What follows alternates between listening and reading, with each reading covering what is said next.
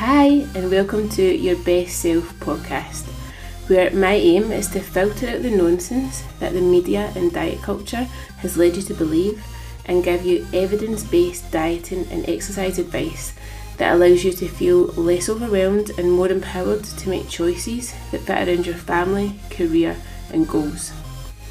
I want you to finally stop yo-yo dieting and achieve the fat loss results that you want and deserve in a healthy and sustainable way.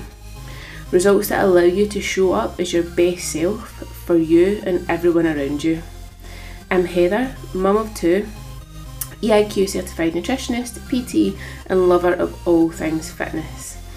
My goal is to make your fat loss and fitness journey easier by sharing tips and advice. And if you want some extra help and support on your journey, then details of my coaching can be found in the show notes.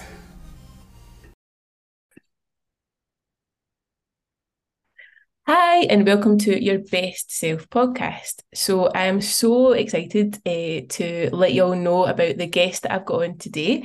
It is Lorraine, and she is a menopause specialist, will we say? Yeah, I suppose. Yeah, I think we're getting to that stage. Yeah.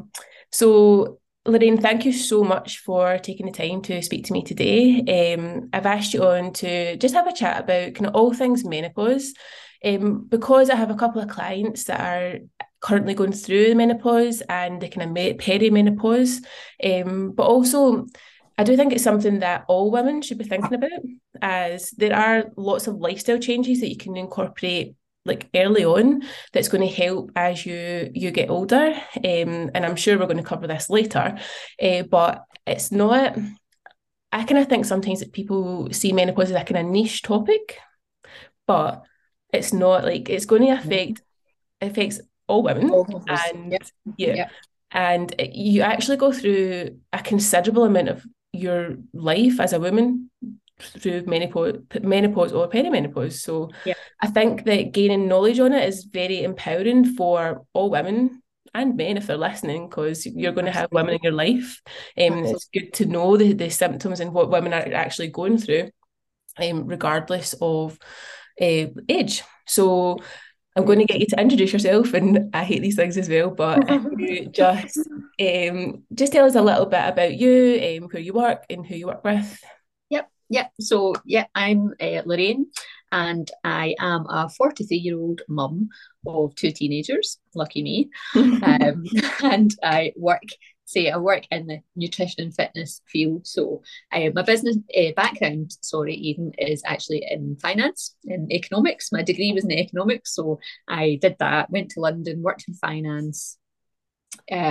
So stressful job, all that kind of stuff, and then children came along. So two children, moved back up to Scotland, and spent the next eight years living in church halls and schools and nurseries and all that kind of stuff. Yeah. Which is no, you compare that to the stresses of a high flying investment banking job, it's actually pretty, it's up there with it. So, so that's the kind of background. And then when it's time to go back to work, I did kind of dip into finance again a little bit, but it was sucking the life out of my soul. I had no interest in it whatsoever. So it was time for me to focus on something that I was passionate about. And I've always been, throughout everything that I've done, really interested in nutrition and fitness. So decided to go down that route, nutrition coaching first of all, and then in personal training as well. So that's been a few years now that I've been coaching, and over time, more and more of my clients then were female and kind of drawn to me, I think, as well, just through who I am, my age, experience, all that kind of stuff. So that's when I decided to really focus then on women kind of 40 plus. And a huge factor then is menopause and perimenopause. Mm-hmm. So that's when I then started to do some extra qualifications in that field. And I'm so glad I did, because it is, as you say, it's a huge, huge topic. It's something that is going to affect every single one of us. When you're in school, you learn all about periods and your menstrual cycle, all that kind of stuff, but you don't know anything about what happens at the other end. Yep. You're as soon as your period starts, you think, oh God, that's me for like pretty much for the rest of my life. That's what you think at that stage. And Yeah. then suddenly it's like, oh my God, we're at that other end. What's happening? What do we expect? What is our body's going to go through? You don't know. So that's why I decided, right, this is where my focus has got to be. I want to empower women, and like knowledge is power. So that's Exactly. a huge part of it. So that's how I got to where I am today. I do work based out of a gym, a CrossFit gym in Ayr. So I work kind of face to face with women there, but also I do a lot online as well. So very interesting. And we are also spoke about briefly that I'm getting involved with a new menopause clinic that's opening up locally as well, which again is going to be a great facility with so many different practitioners there to help women. So it's a topic that's growing arms and legs, as it should be. It should never be taboo. It is something that's, it's going to solve if you're a woman. That sounds amazing, like especially the clinic, because it can be difficult. Like depending on what GP you're in as well, like they are like overworked and understaffed, and it can be so hard to go or to get an appointment. And also, like you say, like some people think it is a taboo topic, and a lot of women they don't tend to advocate for themselves and go, and sometimes I think as well, like the symptoms of menopause can be very vast, and you might not realize that some of the symptoms you've actually got are down to menopause. Exactly, and that's a huge issue. So I've many women clients who exactly that have been to the GP, just not feeling great, not even realizing that they were kind of experiencing menopausal symptoms, but being fobbed off with the GP. The problem as well is the GP, your appointments are very small, so they're looking for specific symptoms, straight off the bat. But actually, a lot of these women don't really know what they can. There's lots of little symptoms that can just be put down to stressful life. You're busy running around after children, maybe teenagers, aging parents, stressful jobs, and a lot of the symptoms can be just put down to that. And scarily, a lot of women are given antidepressants straight off the bat, anxiety, all that kind of stuff, and they're given drugs. That 10-minute appointment, off you go. So it's quite scary, the number of women who've been not turned away from the GP, but not really taken seriously, which is why the lady that's opening up this clinic felt the need that women need to know that they're going to be taken seriously, and there's lots of knowledge going to be available here. So it's great. No, that is good. And like if we just maybe just briefly kind of touch on what exactly menopause is, and like some of the common symptoms that women might experience, like if there's anybody. Yeah, definitely. So taking a step back, what is menopause? So menopause is actually one day. So menopause is that one day where you've not had a period for 12 consecutive months. So that is menopause. Anything before that is perimenopause. Anything after that is postmenopause. So we talk about menopause a lot, but generally that is referring to the symptoms we have prior to that one day. So perimenopause really is where a lot of the issues arise. And perimenopause itself can last 10 to 12 years. So it can be a huge period of time. The average age for menopause itself, that one day, the average age is 51. But for perimenopause, usually about 45 is the kind of average age. Anything before that, and there are women who have early menopause in specific conditions, but anything before 45, between 40 and 45 is generally classed as early menopause or early perimenopause, if you like. So the majority of symptoms that you'll hear and you'll know, but again, it's quite limited, the symptoms that we're told about and we're aware about. So we hear about hot flashes, night sweats, and brain fog. We're really the kind of key ones that you hear about, but actually the list is huge. And like you say, a lot of them get caught up in just everyday kind of stresses. So some of them, obviously, say hot flushes, night sweats, irregular periods, brain fog, anxiety. One of the biggest ones that I have come across with my clients is aches and pains, joints and aches, sore joints, aches and pains.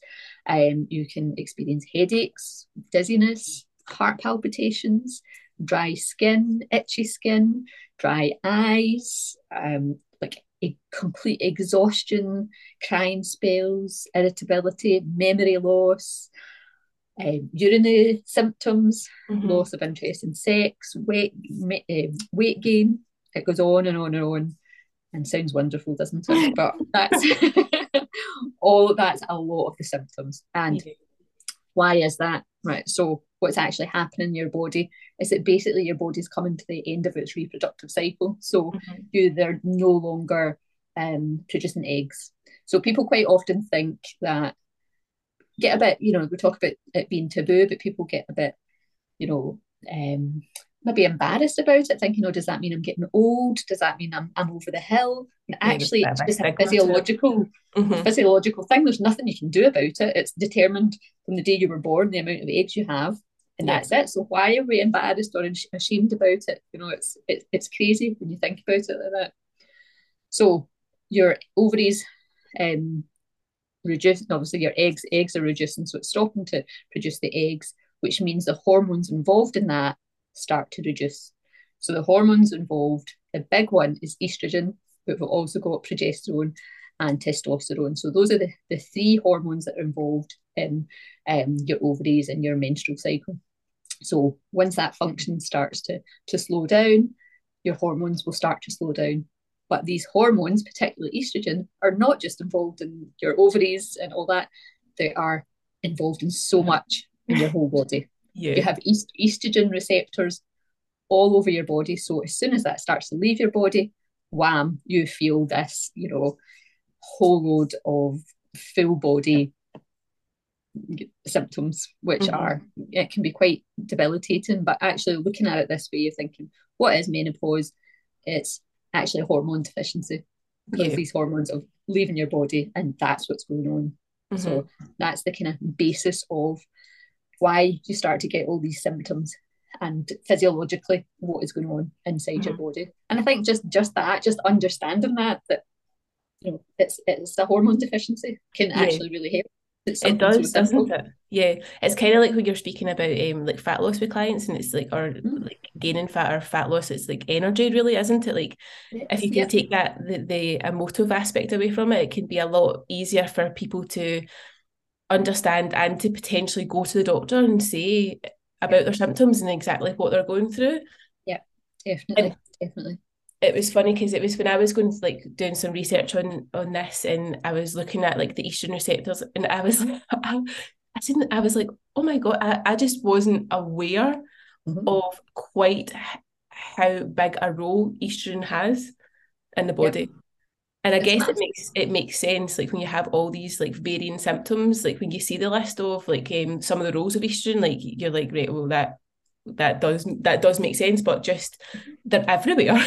Absolutely, everywhere, and it affects so much, and to be hit with it all at once, and you can understand why women are obviously on the lookout.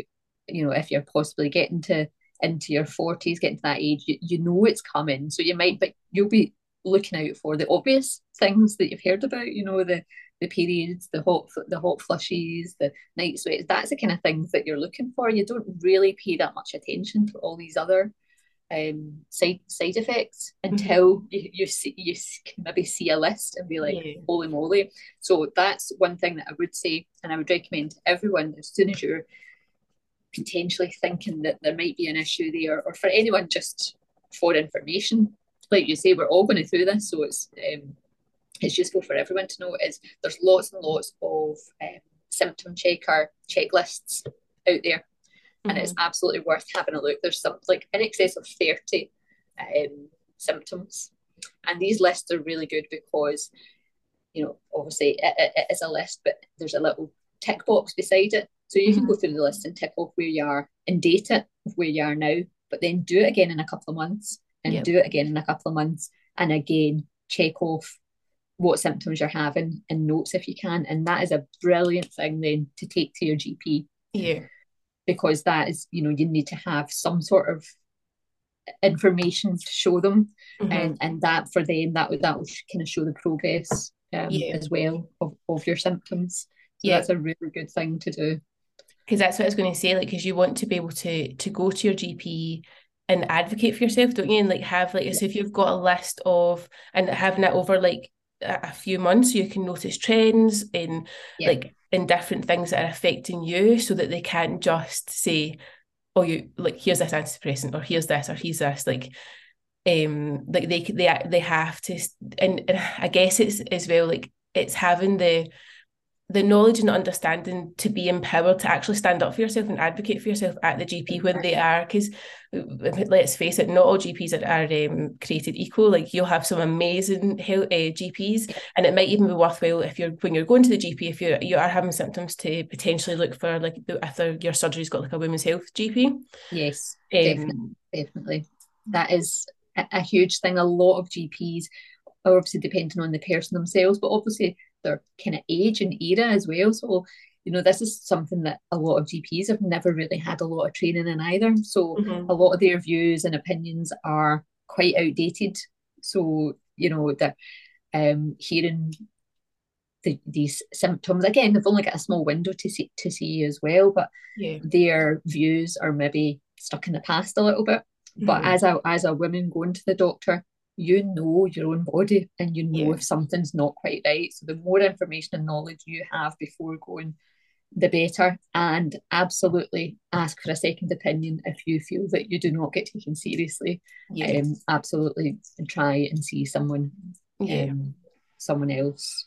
Yeah, and Um, obviously, like if your area's got like a clinic, like what you have, like I know that it's not run by the NHS, a clinic, but yeah, if you feel that you're not getting seen and you're not getting heard, like that could be an option as well. absolutely, there is, and hopefully you'll know yourself from media. It's much more spoken about Yeah, openly now. You've Davina McCall, and you've got yeah, all this kind of thing. So it is becoming less of a taboo subject, and hopefully it will become more widespread. There'll be much more resources available to women. And it is going to be hopefully most doctor surgeries then would have someone that would be able yeah. to see you and take you Mm-hmm. seriously. Mm-hmm. So if we can talk about like the treatments for menopause, like obviously like we are not GPs, like we can give you information and advise, but you have to, because I think the thing about like some of the treatments and every single woman is going to be very individual, and their cases are going to be individual, their symptoms are going to be individual, their genetics, their lifestyle, their like there's going to be lots of factors going on there that we can you can't blanket treatment for menopause. Exactly. Exactly. Um, but some of Yeah. the common treatments, Yes. So the number one treatment that you'll have heard of, most people have heard of, is HRT, and which stands for hormone replacement therapy. And given what we've just spoken about, yeah, menopause is a hormone deficiency, estrogen leaving your body. It kind of makes sense then. You're thinking hormone replacement therapy. That's simply what this is trying to do, is give you back these hormones that you're losing. So for me, that was a big moment, a big light bulb moment. I think as kind of strong, independent women, I've always been like, no, I can do things on my own. I don't need extra help. When it came to, having children as well, it's like, oh, I'm not going to need any medication. I'm not going to need any help. I can do it on my own. And the same was my view for menopause as well. It's like, oh, when I get there, I'm not going to need HRT. I don't need anything. I can battle through this myself. But then when you realise what it actually is, you think, why would I? Why would I not want help? yeah, For now, obviously there is, like you say, there's specific medical conditions. Everyone is very different. It's suitable for some, not suitable for others.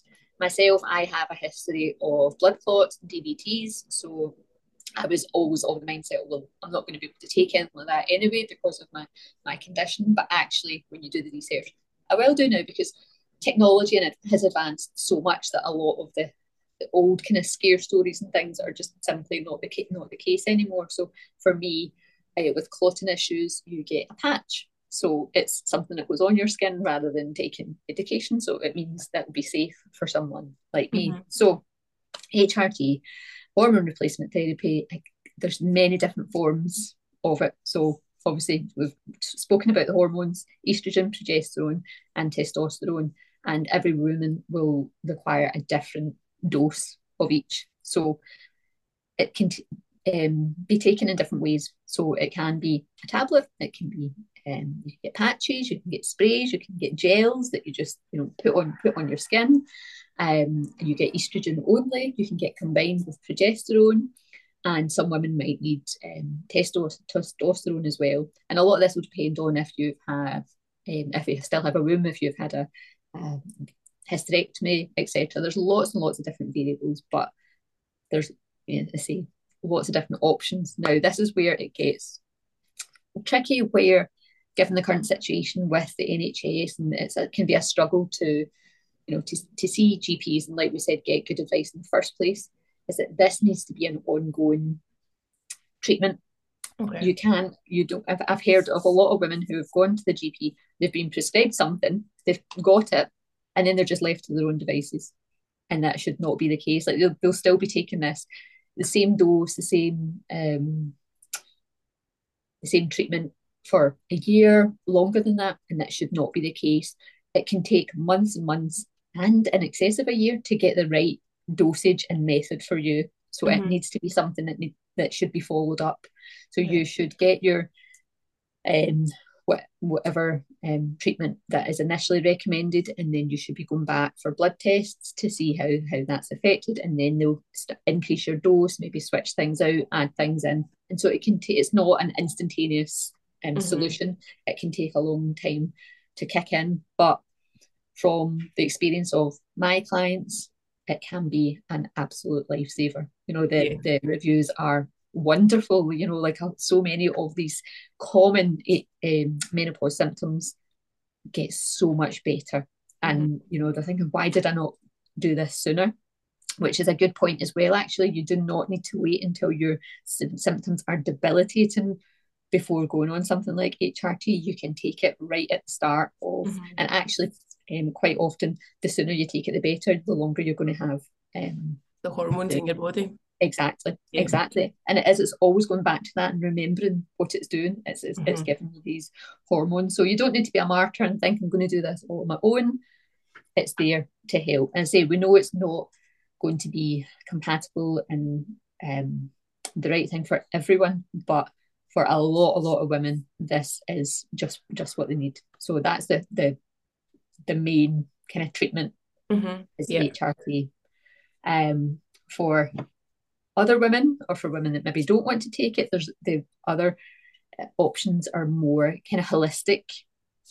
So we've got your kind of herbal remedies, which again are not without the risks.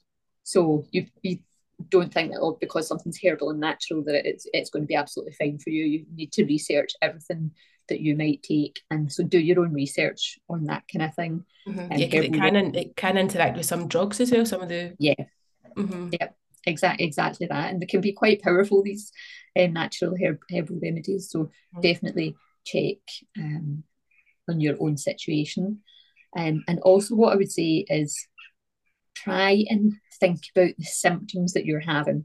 A lot of women, and I'm not going to say diagnosed with menopause because it's not an illness, but when it's confirmed that they're perimenopausal, then they immediately, right, what can I take? What can I take that's going to make me better? Yeah. And there is no, we've spoken about HRT, but there is not one size fits all pill. Think about, because you'll hear women who have been talking to their friends and pals, I take this, I take this, I take that. And so they're immediately, right, that's me, I'm perimenopausal, give me, what can I take? It's like, step back and look at the symptoms that you're actually having and try and get something to treat those symptoms. Yeah. So if it's lack of sleep, then look at that. And if that's the big issue that you're having, then make sure that's what you're looking at to try and make it better, rather than taking whatever it might be that your pal's taking. She could be taking it for something completely different. So really focus in on the symptoms that you want to try and make better on your own. That's such good advice as well, because I guess it's like as well, because when you think about all the symptoms that menopause or perimenopause can have, like if you're starting to feel these, you want them to stop immediately, because they can be so debilitating, and they can impact your life so much that you do, like, a lot of people want it to stop, like they want that feeling that are these symptoms to stop, so they will get, I don't want to say that kind of desperate way, but they will be willing to try Yeah. a lot Yep. of things Yep. Yep. to help. What about like things like CBT or like yoga and like stress management? Does that help as Absolutely. well? Absolutely. One of the biggest things that for women in perimenopause is stress. And we want to keep your stress levels as low as possible, because estrogen is something that helps to regulate your stress levels and your cortisol levels. So cortisol and stress is a natural thing that happens to us all. It has its place. Originally Yeah. back in the day, in cavemen days, you were being chased by tigers. So stress is there to heighten everything, so that you can run away from the tiger. And then, it's that fight or flight thing. But then the tiger's gone, your stress levels reduce, and you go back to normal. So it has its place in nature. But in the society we live in today, when we're living such busy, stressful lives, unfortunately, what happens is our cortisol levels, stress levels are heightened quite a lot, which leads to chronic stress, particularly then women who are perimenopausal. They then don't have the estrogen that usually tries to regulate the stress. So Mhm. pre-perimenopausal, your estrogen does play a role in bringing your cortisol levels back down again. Enter perimenopause, life is stressful anyway, with things that we've mentioned already, busy lives.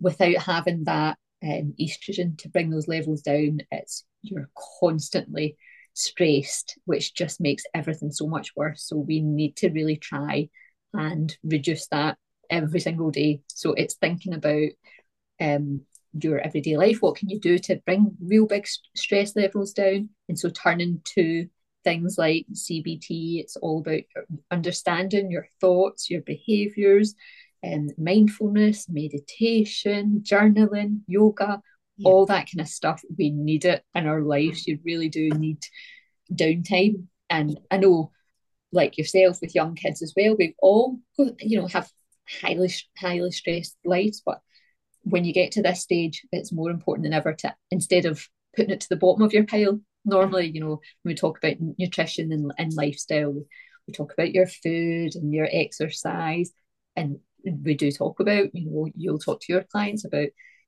hydration and sleep and stress and trying to reduce those. But generally, people put them to the bottom of their pile and think, yeah, I'll get to that one day. I'll try and Yeah. reduce stress. But it's very, very important Mhm. at this stage to cover that as much as you can. And it does mean maybe some big lifestyle choices, Yeah. or big choices with work, etc. But absolutely, we need to get those stress levels down. So all these treatments are very, very good, and Mhm. they do help your symptoms. Yeah, yeah, and that's the main thing, isn't it? Trying to help the symptoms, and I guess things like incorporating like mindfulness and journaling. You can do that at any age. Like, there's the Mm-hmm. benefits. Like, if you can get into the habit of doing that just now, like I know for myself, like this time last year, like uh yeah, I started kind of delving into like mindfulness and journaling, and it did take me a good little while, but like the differences that I see across all aspects of my life, just focusing more on like mindful breathing and getting all my thoughts out of my head and onto paper, like that, it helps so much with like things like relationship with food, relationship with exercise, like, and just my overall like anxiety and stress levels. So Yeah, you yeah, don't have to, again, you don't have to wait till you're menopausal or perimenopausal to start to absolutely. include these things in your life. And like you say, it can take a while to get into these kind of Yeah. things. It sounds all great and lovely, but when you actually sit down to meditate or to mindfulness, whatever, you're like, what was this it? What? And your mind's going at 100 miles an Yeah. hour. So the sooner you can do it, the better. I had went to a retreat last weekend, and it was yoga, it was meditation, it was sound bath, it was mantra, it was all Oh, that kind of stuff. And I've been feeling pretty stressed recently with my youngest teenager, my darling son, who's been testing me. And it's just been this constant sick feeling in the pit of my stomach. Yeah. And I actually almost wasn't going to go to this day because there had been drama the night before, and I thought, no, I can't leave. I need to stay home and deal with this. But I was like, no, I need to go and like you say, get out my own head and get the thoughts out and just get some perspective and find some peace. And I then came back a different person. If I had just stayed in the situation, highly, highly stressed, there would have been all sorts of emotions and arguments and goodness knows what. But the fact that I took myself out of that, and gained that perspective and came back much calmer and could deal with the situation. And so that goes for any situation, whether it is dealing with teenagers, with work, with your food. It just makes you a better person to be able to deal with all that kind of stuff. So 100%, we all need it in our lives. Definitely. Everyone start meditating. Yes, namaste. So if we get down to thinking more about lifestyle, so where potentially like us as coaches can come in and we can help, and it's like staying like healthy and active postmenopausal, perimenopausal, like basically just how to try and stay active through your lifestyle choices. So if we think about like exercise and nutrition, like that kind of side of things, what kind of stuff, like if we talk about exercise, like what kind of stuff would you recommend clients who are going through like perimenopause, menopause, what they do? Yes, so exercise is a wonderful thing, like you and I both know. Yes. But particularly at this stage in life, a lot of women are put off exercise because of just how they're feeling, and it could be the anxieties, highly anxious, but a lot of women, it's the joint pains, it's the pelvic floor, which tends to weaken at this stage as well. There's lots of different reasons for women not to exercise, but actually this is the time we should be exercising. It's more important than ever. But what I'll say is that this is the perfect time to maybe tweak your kind of exercise regime. So if you've previously, like my background as well, was always quite high intensity exercise. But if you think about what we just said and speaking about stress and cortisol levels, high intensity exercise increases your cortisol levels. Yeah. And that's how we get fitter, all that kind of stuff. Your stress levels are raised and then your body combats it and gets stronger and fitter. But fast forward now, that high intensity exercise, raising your cortisol levels, we don't have the estrogen to combat that. So you're constantly in this highly stressed situation. You don't feel that you're making any progress with the exercise that you're doing, even though you might have done it for years, but suddenly you just feel like you're hitting a brick wall, you're feeling completely exhausted by it. And this is the reason why, is your body internally is changing and adapting to these reducing hormones. So it's something that I didn't really appreciate or think about when I started looking into menopause. But when you understand it, it starts to make a lot more sense. And so many women had come to me in their 40s and saying, like, I'm still eating the same, I'm still training the same, but I just feel like I'm not getting anywhere, or I feel like I'm putting on weight, I feel like I'm getting, this tummy that I've never had before. And it's all this kind of stuff going on in your body. So it's a really good time to tweak your regime to strength training. So strength training is, where it's at, basically. It's super, super important at any stage in life. But particularly as we get into perimenopausal years, we need to look at our bone density. And that's for us going forward to our later years as well. Again, with our reducing estrogen and hormone levels, we need to keep our bones strong. So strength training is super, super important for that. So a lot of women and clients will say to me, oh, I'm too old for that now, strength training. And I'm like, no, you're not too old. You need to be doing it regularly. It's more important now. Absolutely. So that's really important. And the good thing is, like we've spoken about, this is something that anyone can do now, because the more strength work you do in your younger years, it's actually banking bone density. So it does It's bank it. crazy, isn't it? Like Yeah. if you can Yeah. increase your curve, like so if you can start strength training younger, and that means that there's less like the damage, or the not the damage, but the more bone density you've got, so Yep. Yep. your risks are reduced a little bit. Absolutely. So it is. It just makes so much sense to do it. So what I would say to women then is make sure within your week and your in terms of exercise that you are getting strength training in. So a lot of us are really busy and so short in time. So you need to make smart choices. And I know a lot of us love that high intensity, like totally burst feeling of, that exercise. And I love it as well, but it's just getting the balance right. If you're doing all this cardio and not enough strength training, you're doing all this cardio and you're not getting any benefit from it. Your body's not going to thank you for it. So it's about adjusting the balance slightly. And yes, you can still do that kind of stuff, but not at the expense of strength training. So prioritize strength training first. And then if you have time in your busy lives, you can add in whatever, cardio that you want to on top of that, but do it because you enjoy it and you love it, not because you think that's the be all and end all that's going to give you the benefits. It's not. Strength training is going to increase your bone density. It's going to increase your muscle mass, which a lot of women think menopause and they think, oh, weight gain. It's not. It is common, but it's not inevitable.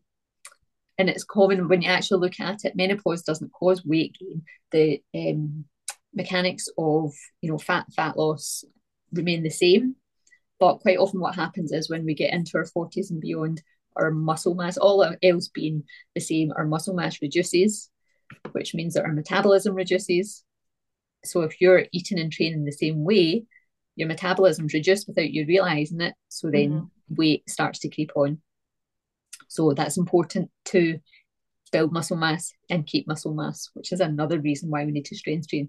And it's going to keep that metabolism up again. So that's important for your strength training. And just look as well, so many women say, I want to be toned. Look at these arms, and I want toned arms. It's like, well, we need to strength train, then no amount of cardio is going to give you toned arms. So it's all about that, getting the balance right, thinking about your stress levels. And it's something that people don't really think about with exercise, is it? You don't think about those high intensity sessions as being a stressor on your body. But they are. So it's interesting to think about that. And also adding in some, like we said, yoga, mobility to your exercise program as well. So that's the kind of ideal balance, I would say. Strength training, extra cardio, or walking. Walking's wonderful. Walking's amazing. Exactly. And should never be underestimated. And some kind of yoga and mobility if you can as well. So that's a good balance, but it's all about thinking about the time that you have. And if you're stressed, pushed for time, being as efficient as you can. And I think that's something as well, because there's this, so it's a really cool study, but it's like remembering that something is better than nothing. So for like the first 60 minutes of like physical activity, there's like a huge reduction in your risk of prematurely dying. Like, but that's 60 minutes, and that's not 60 minutes like a day, that's 60 minutes in your week. So that could be 3 20-minute sessions, 3 20-minute weight sessions in a week, which like that if you can prioritize, you can like try and fit in 3 20-minute sessions in a week, like and I think it's remembering that, 'cause I think a lot of women are like, oh, I've got so much to do, like I've got this, like the kids need to do this, and like you've just your week is packed, like everyone's week is packed. But if you kind of think, well, I actually only have to do 3 20-minute sessions, like those are more than manageable. Definitely, and it's just breaking it down like that and prioritizing it. And but what a lot of women do, and it's like you said, like three 20-minute weight sessions. And again, it doesn't need to be, you don't need to go to the gym, big heavy weights. You can do your body weight stuff at home. And it's thinking about that. Quite often women will think, oh, I've got 20 minutes, I'll go for a run, which is fine. You can go for a run, but like what's going to benefit your body more. Running can, you're putting extra pressure on your joints, etc., which are suffering already with the lack of estrogen. So go for a run, yes, but get your strength training done first. In 20 minutes you can do And I know you've posted videos as well, like, right, I've got 20 minutes here, here's what I can do. That is going to, with your food as well, come on to that in a minute with your diet, but with your exercise as well and your food, it's like for every session, it's thinking, what can I do here that my body is really going to thank me for? I'm actually going to gain something from this session. And that's what you get with the strength training. Yeah. And I think like when you're talking about like exercise, like the improvements that can have on like menopausal symptoms, like so like it can improve your mood, it can reduce hot flushes, it can help with poor sleep, with depressive episodes, with fat gain. Like if you're thinking about all the things that you're going to gain from doing that exercise, like I know, like let's face it, like we are not all motivated to exercise all the time. Like we both love exercise, and there's going to be times where we're like, nah, it's not happening today. But you have to, like, those are the days that count the most. Those are the days you have to push. And I always think like on days that I can't be bothered, like so today for instance, like my day just ended up like it was just manic. Like it was supposed to be like a nice child free day, and it just has not ended up like this. So for me to get to the gym, it just wasn't, it couldn't happen today. But I did a quick 15-minute workout with it, and I didn't want to do it, but in my head I was thinking of all the stuff that I was going to, like all the benefits I was going to get after I'd finished. And I guess it's like it's doing what you can with what you've got, like, and not getting too hung up that things don't look perfect, and you don't have to go to the gym for an hour a day to see results. Like you absolutely don't. Exactly. And it's that mindset that's important. We all know about our clients who have that all or nothing mindset. And it's like, oh, well, if I can't do what I wanted to do perfectly, then what's the point? I'll do nothing. Yes. And it's like, no, there is a point. It's, it's always absolutely better to do something that because you are getting some benefit from it. So that mindset is definitely super important. Yeah. And if we speak about the nutrition now, like what kind of nutritional strategies do you advise or do you give to your clients? Okay, so the number one thing is now is the time to put away all the fears that you've had in the past about food, anything negative about food, because we've all been there over the years. You do become kind of fixated on the negative points about food. You see, you think about calories or evil calories, you think about, gaining fat and weight and scared to eat things. We have a lot of fears around food that we've built up over many, many years.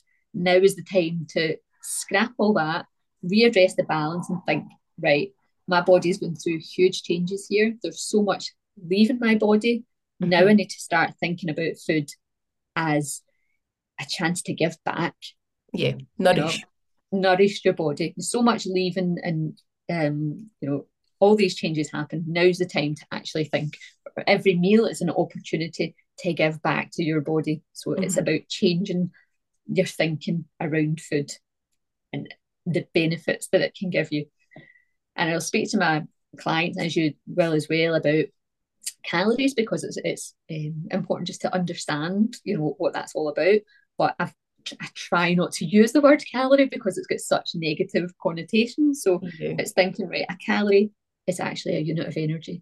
So if you have really low calories, you're going to have really low energy. So it's thinking about it differently and thinking, okay, right, is it any wonder then when you're eating hardly anything that you feel at cap?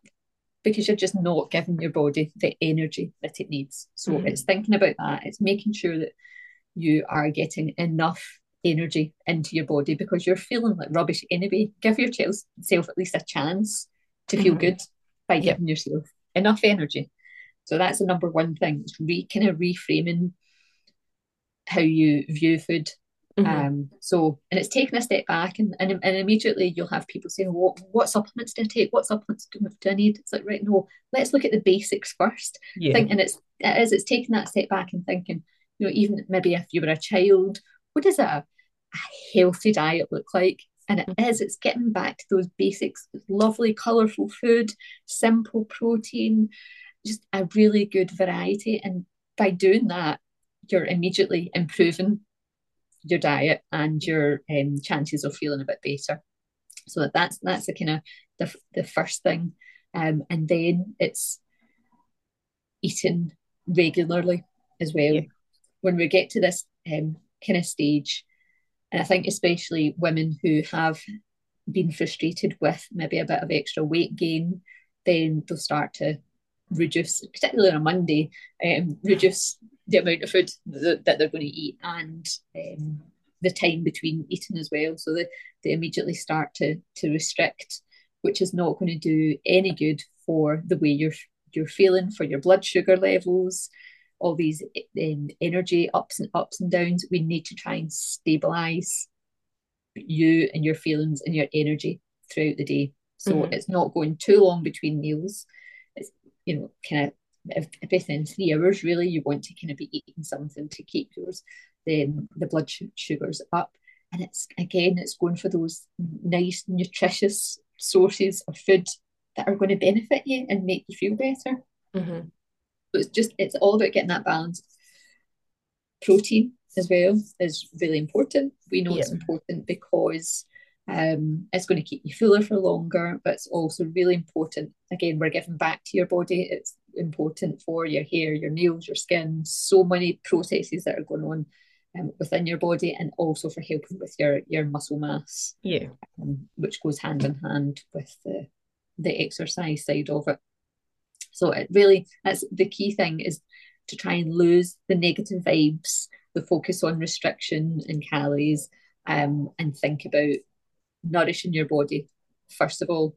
And now, as we've spoken about, the kind of rules or the science of fat loss doesn't actually change.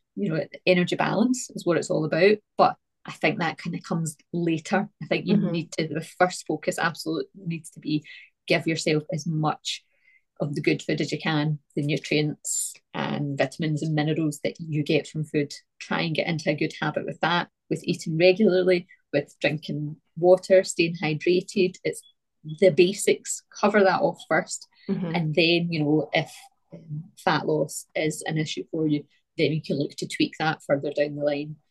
But absolutely need to cover that basis first. And I think it's one of the ironic things as well, isn't it? Like when you get to like the menopausal age and fat loss, it becomes harder.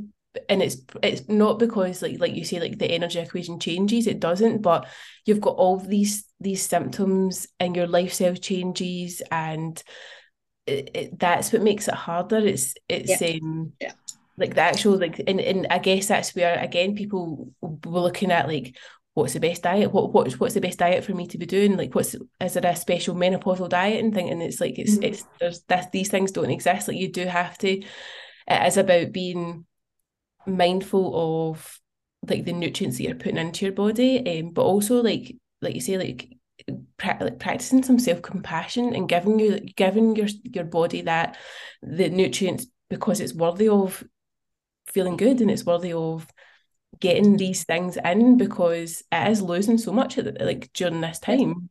Yep. That's exactly it. And like we say, the energy balance equation doesn't change, but it's all these other lifestyle factors, all the additional stresses and how you're feeling, lack of sleep. So I think you've got to take some time to think about that and thinking, gosh, my life is a bit different to what it was 5 or 10 years ago, or however many years ago. I need to give myself a break and be like, right, and understanding, right, okay, maybe that is why weight's keeping on as well. But realizing that is important, and also realizing realistically what kind of lifestyle you want to lead and what that means for your body as well. You're not like you were in your 20s when you had a lot more maybe free time. Things are very different now, so it's for you to make that choice and say, do you know what, I actually like going out for dinner with my friends, just to shoot the breeze, to relax and chill, and I absolutely want that to be part of my life. So what does that mean for my body? And more of us need to make peace with that. And it's not, I have this conversation a lot with women because they're always comparing themselves to how they were in their earlier years, and it's not that you're giving up and saying, oh well, then, like, you hear folk, oh well, it's just I've reached a certain age now, so that's me had it. Oh well, I've reached menopause now, I'll use that as an excuse as well. It's not that you're giving up, it's just accepting that your life is different now, and making peace with that. I always remember when my Yasmin, who's now 16, when she was a baby, we were at one of her baby groups, and we were all had really good careers. I was in investment banking, we had a lawyer, a head teacher, we're all, you know, really good jobs, and we were all sitting with babies and saying, it was that whole going back to work chat, can you have it all? And somebody said, you can have it all, but it doesn't need to be all at once. And Yeah. that's something that's stuck with me forevermore. Because yep, I had that, you know, I had that fancy job and career, and then I moved on, and I was lucky enough to be able to stay at home with the kids for about 8 years doing that. And then I move on, and I'm now doing what I'm doing. And it's the same with your body and your lifestyle as well. I work with a client at the moment who always goes back to, well, I used to be able to do handstand press ups, and I used to be able to, you know, do all that crazy CrossFit stuff. And now, you know, she's had a lot of health issues, and she absolutely cannot and should never be doing that stuff again. And that's what I say to her. I said, but you're lucky enough to have experienced that in the past. No, there's not a lot of people that can say that. Yeah. So, you know, remember that and realise that. Yeah, it's been able to reframe it. I think that's where, as coaches, like it's such a important part of our job, is to let clients, or to make clients see that, yeah, they might not be able to do these things now, but like there was a time that you could, and you got to experience it, and like that's the reframe right there. Yep, exactly. I was going to say something else there, but it's lost. It's gone. It's gone. I'll come back to you. It probably will. Yeah, and I guess like again with the benefits of exercise, like if we're speaking about like the benefits of improving the quality of your diet, so making sure you're getting plenty of fruit and veg, you're getting like lean sources of protein, like your whole grains, potatoes, like healthy fats in there, like that's actually going to reduce your symptoms of menopause. Like it's going to help reduce a lot of the symptoms that you're experiencing, versus like a diet that is high in processed foods or saturated fats, that is going to increase them. But again, it's like no food is bad. Like they all have a place in a healthy diet. Like you just want to potentially focus more on the nutrient dense side of things, but still include a little bit of the highly processed stuff. And I guess it's like what you were saying about before about like your life changing. It's like, yeah, your life changes. Like my life now compared to what it was 5 years ago is completely different. But I think it's more so like my values have changed. So when you're speaking about like going, like when you reach this like menopausal age and stuff, and you're wanting to go out with your friends, like connection could be like a really high value. And I guess it's weighing up like you value connection. So even if you have a fat loss goal, like you do want to still include that, because that is like and your kind of healthy outlook or your healthy lifestyle, like that is a big thing that you value. And I guess it's knowing your values, and a lot of people don't know their values. No, they don't. That's right. But once you know your values, like your decisions become so much easier to make. And you don't feel that like almost regret for making them, because you're like, well, this is what I value now, and that you just kind of go on with it, and you just, and then like life just feels so much better doing that. Yeah, it does, exactly. And so it's a nice place. It can take many, many, many years to get to that place and to realise, and quite often we do need the help of a coach or someone else to help us realise that. But just on that, it's just came to me actually talking about going out in the social side. Alcohol is a big thing for when we're kind of a big thing for at all ages, but specifically when you kind of get to perimenopausal years, because of the effect it has on things like your sleep and disrupting your body, which is already in such a state of chaos and flux. And so just being aware of that. I would never tell, and I'm sure you're the same as a coach as well, you never tell your clients to give up anything. No. And I have not given up alcohol, absolutely not. But it's just really tuning into the effect it has on your body, and is it worth it, and all that kind of thing. So say when I had the London lifestyle, it was all about, you know, constant champagne, all that kind of stuff, and I love that kind of style of it. But nowadays I'm more of a two glasses of red wine at the weekend and I'm by. And even when I have those 2 glasses, I know I'm going to wake up in the night, I'm going to like drink water. So it disrupts you and it makes you feel rubbish the next day. And it's just really tuning in on how it makes you feel. Now, economics is what I studied, and there is quite a few things that now tie into what I do now. And one of those was something called utility, and it basically measures the enjoyment that we get from things. And back in the day, we our tutor used to say, like, Mars bars. Imagine you had all these Mars bars and you were starving, and you eat that first Mars bar and you get a lot of utility from that Mars bar. But then you go for the second one. Yeah, you might still enjoy it, but your utility's fallen a little. And then the next one, right, you're feeling sick now, but you just eat it anyway.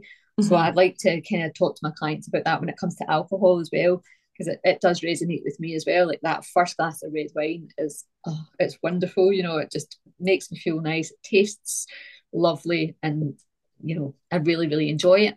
Usually the second glass, yep, I'll enjoy too. But then anything after that, just you're just drinking it just for the sake of it, not actually getting any enjoyment from it. So it's just you'll talk to your clients as well about everything in moderation, and it's just really tuning into, right, what do I actually want from this glass of wine, or whatever it might be, and then getting what you want from it, and then that's me. I've had my fill now. Like, move on and know that, yeah, okay, my sleep might not be as good as if I didn't have any wine, but I know it's not going to be as bad if I kept going. So it's just making those choices and being aware of how it affects you.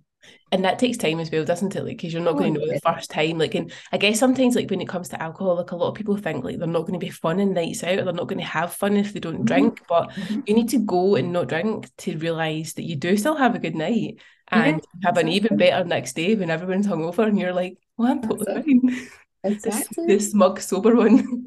Totally. And that's just like that whole, when you're at this stage in your life, it's just so crazy and you're feeling so stressed all the time. You really can't be doing with a day where you just feel so bad and you're struggling to deal with things anyway. You don't need something else that's going to make it worse. So alcohol is one of those things that it's just worth looking at. And I get that.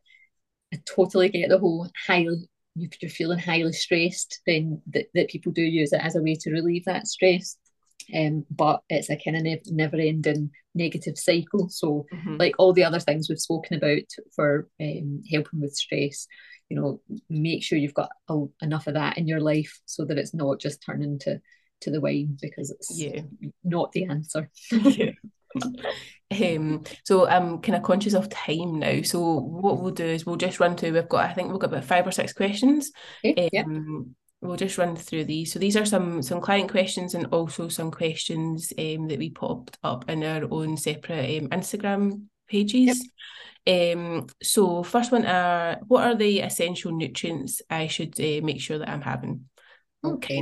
Kind of covered this, haven't we? Yeah, that's it. It is. It's just making sure that you're getting that nice variety. In perimenopause, you want to make sure that you are getting enough kind of vitamin D and calcium are the kind of important ones for your bone health, etc. But again, eating a good diet full of leafy green vegetables, you get a lot of this stuff from that, a lot of colourful food. Cover that base first, and you will get a lot of those. And then if you want, in Scotland anyway, we would always recommend supplementing with vitamin D, because we live in such terrible weather conditions. So that's one that I would recommend supplementing with. And calcium you can obviously get from like your dairy and leafy veg as well. But yeah, if you're just making sure that your diet has a really good base of all that good stuff, then okay. Yeah. And then second question, menopause causing thinning of the hair? Yes. Now this is something I didn't know. It is. That's pretty common as well. I think probably around 40% of women will experience this. And yet again, the culprit is your estrogen. Estrogen helps with the growth phase of your hair. So a lot of women they'll find like, clumps of the hair coming out, find it when you brush your hair, but can really see it in the scalp, which can be quite disheartening for a lot of women. But conversely, what's happening as well is with the testosterone changes is that yes, you could be losing hair on your head, but a lot of women then start to grow darker hair, like on their lip and chin. Oh, really? Which is obviously double whammy. It can be quite, quite depressing, really.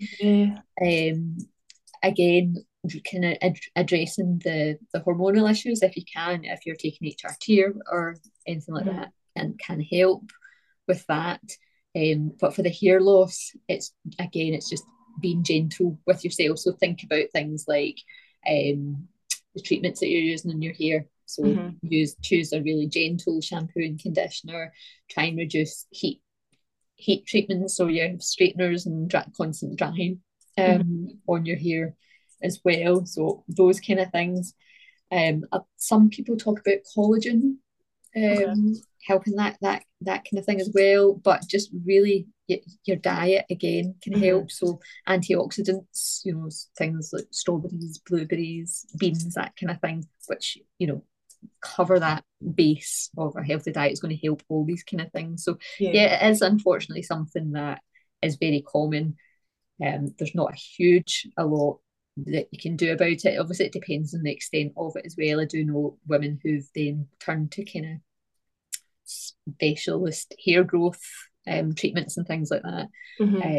So there will be options out there, but in general, if you kind of address the hormone imbalance and then just try and treat your hair as best as you can. But another lovely factor to think about.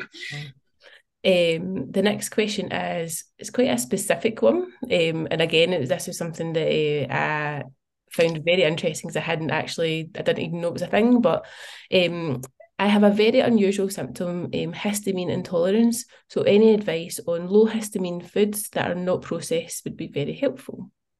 So this is an interesting one, and it's something that I hadn't come across until I started working with the ladies at the Menopause clinic, and it's honestly, you mention some sort of symptom and they'll say, oh yes, it's menopause related and it can be helped with HRT or whatever. So histamine intolerance, and with perimenopause, a lot of people get symptoms and things that they've never had in their life before.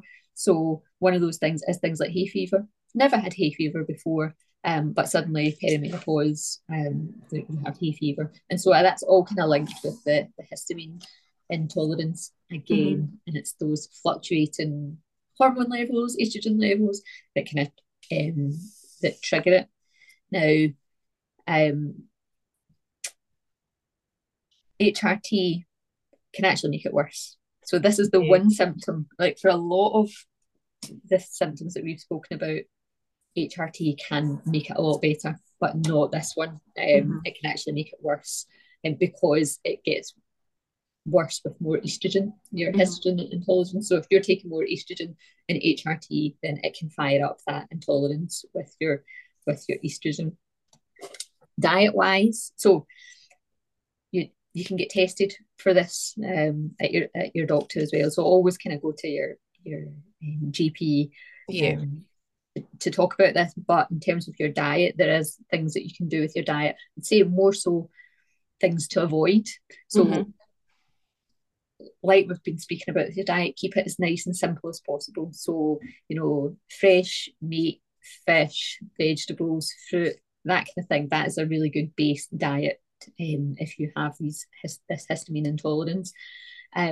Foods to avoid, number one up there, not quite a food, but what we're just speaking about is alcohol. There's a high histamine content, and there's a lot of foods that kind of change their histamine, the amount of histamine they have in them over time.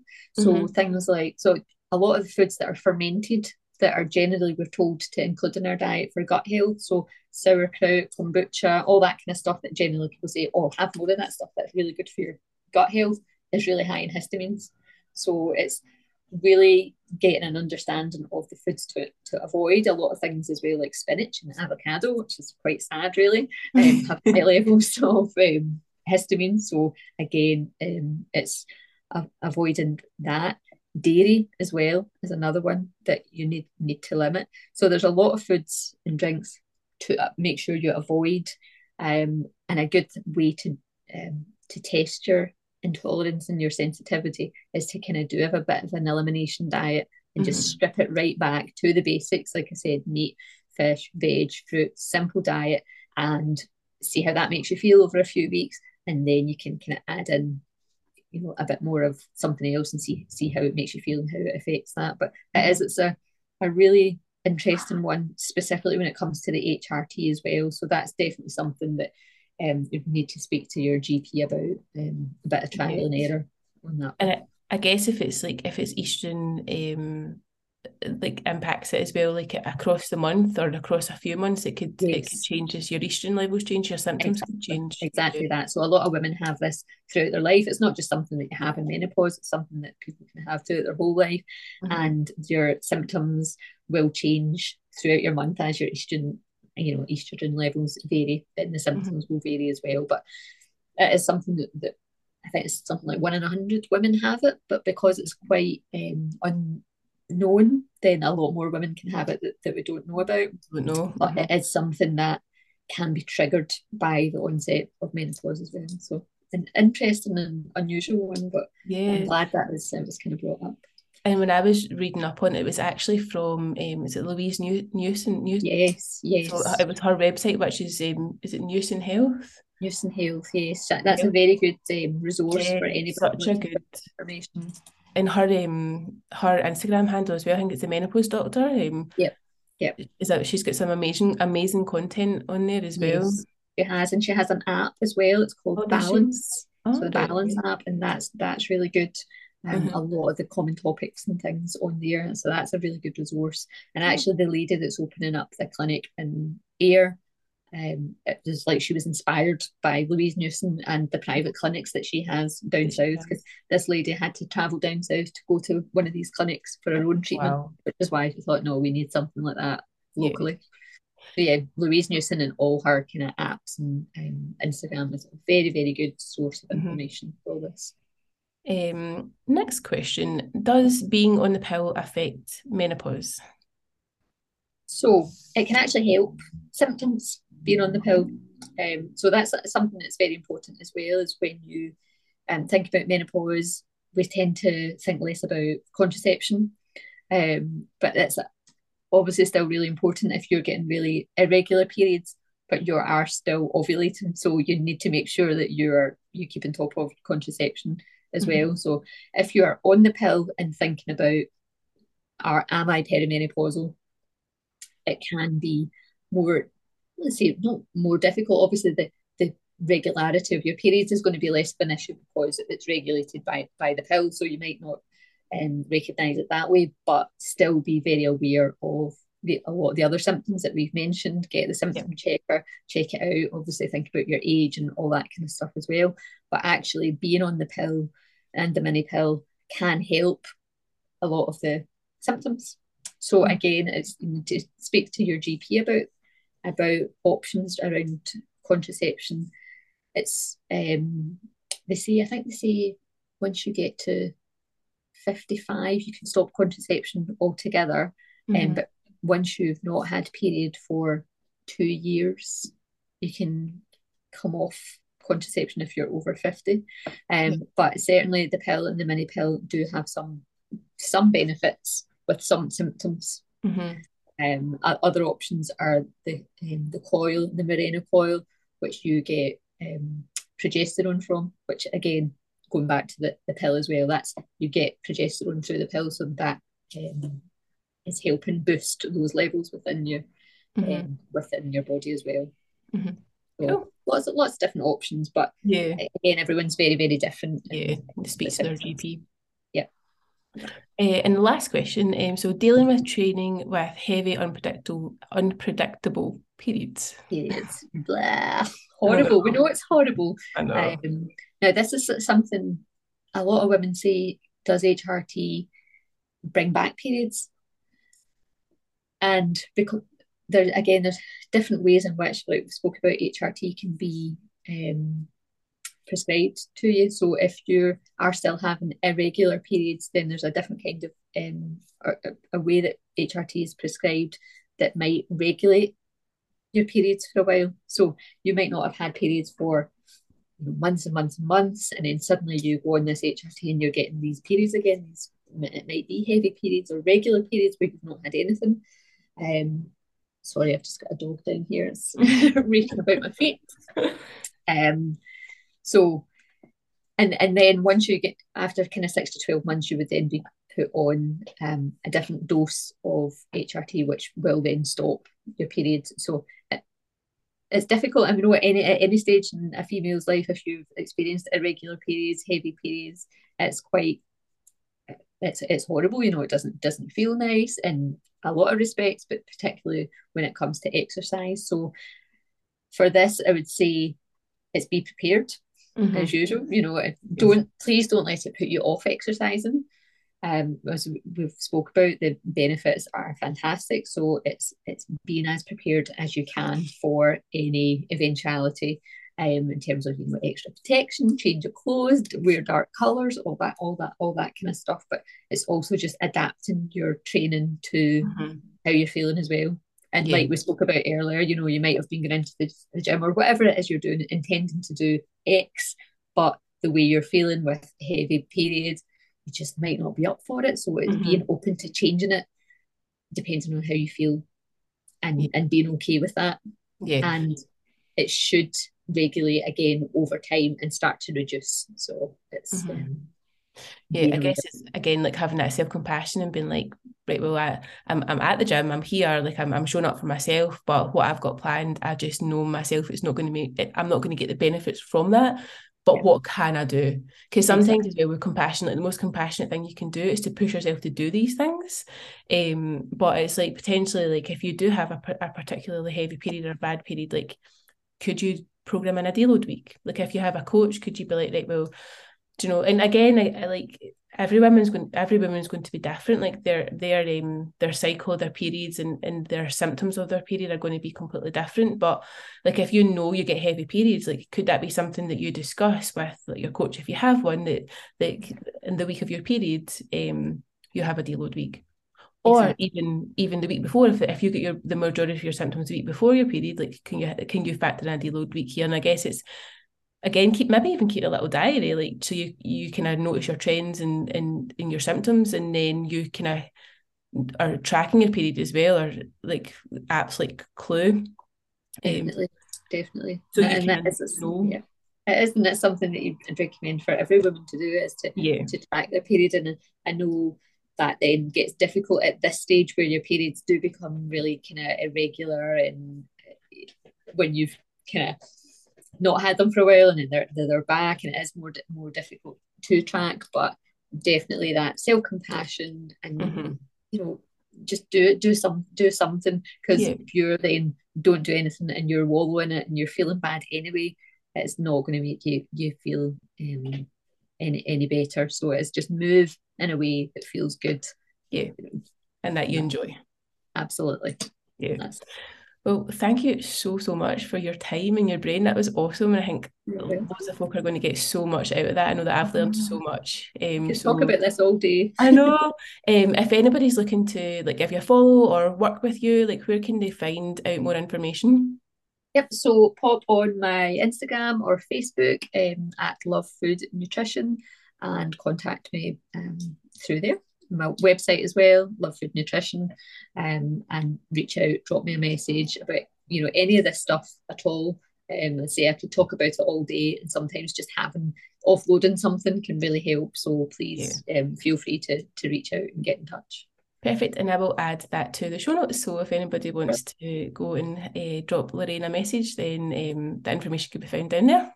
But thank you again, and I know you're going back to the gym. You've got PT again tonight, don't you? Yes, busy.